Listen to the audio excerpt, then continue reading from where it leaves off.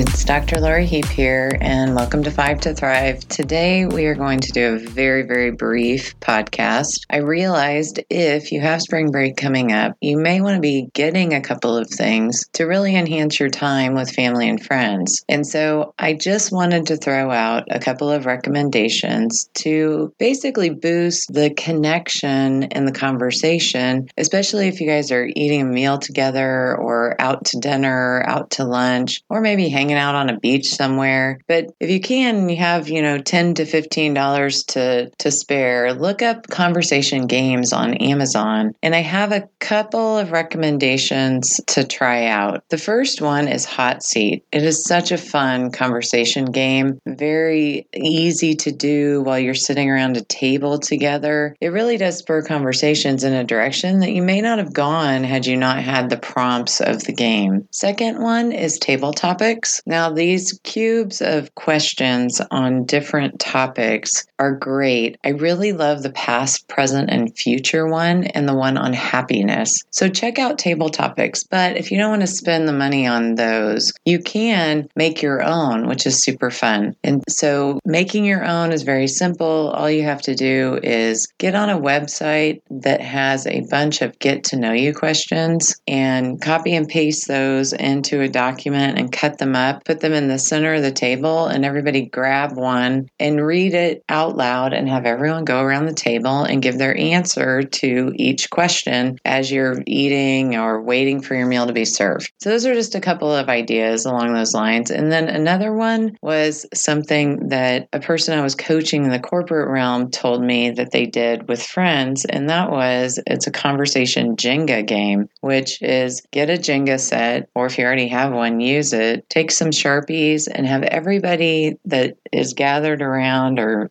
that you're with basically write some fun memories that they have of one person in the group or of the group being together. And then, stack the Jenga up and pull it out. And with each Jenga block that you're stacking, pulling out and stacking, you get to talk about the different memories of the group on the Jenga block. And then, of course, there's a ton of different conversation games out there. Check them out and consider doing something like that over spring break to enhance your relationships as you're spending time with family and friends. Now, next up tomorrow, we're going to cover a communication technique called active listening, which could be a great soft skill that you begin developing over spring break as you're spending time with those close relationships in your life, your family and friends.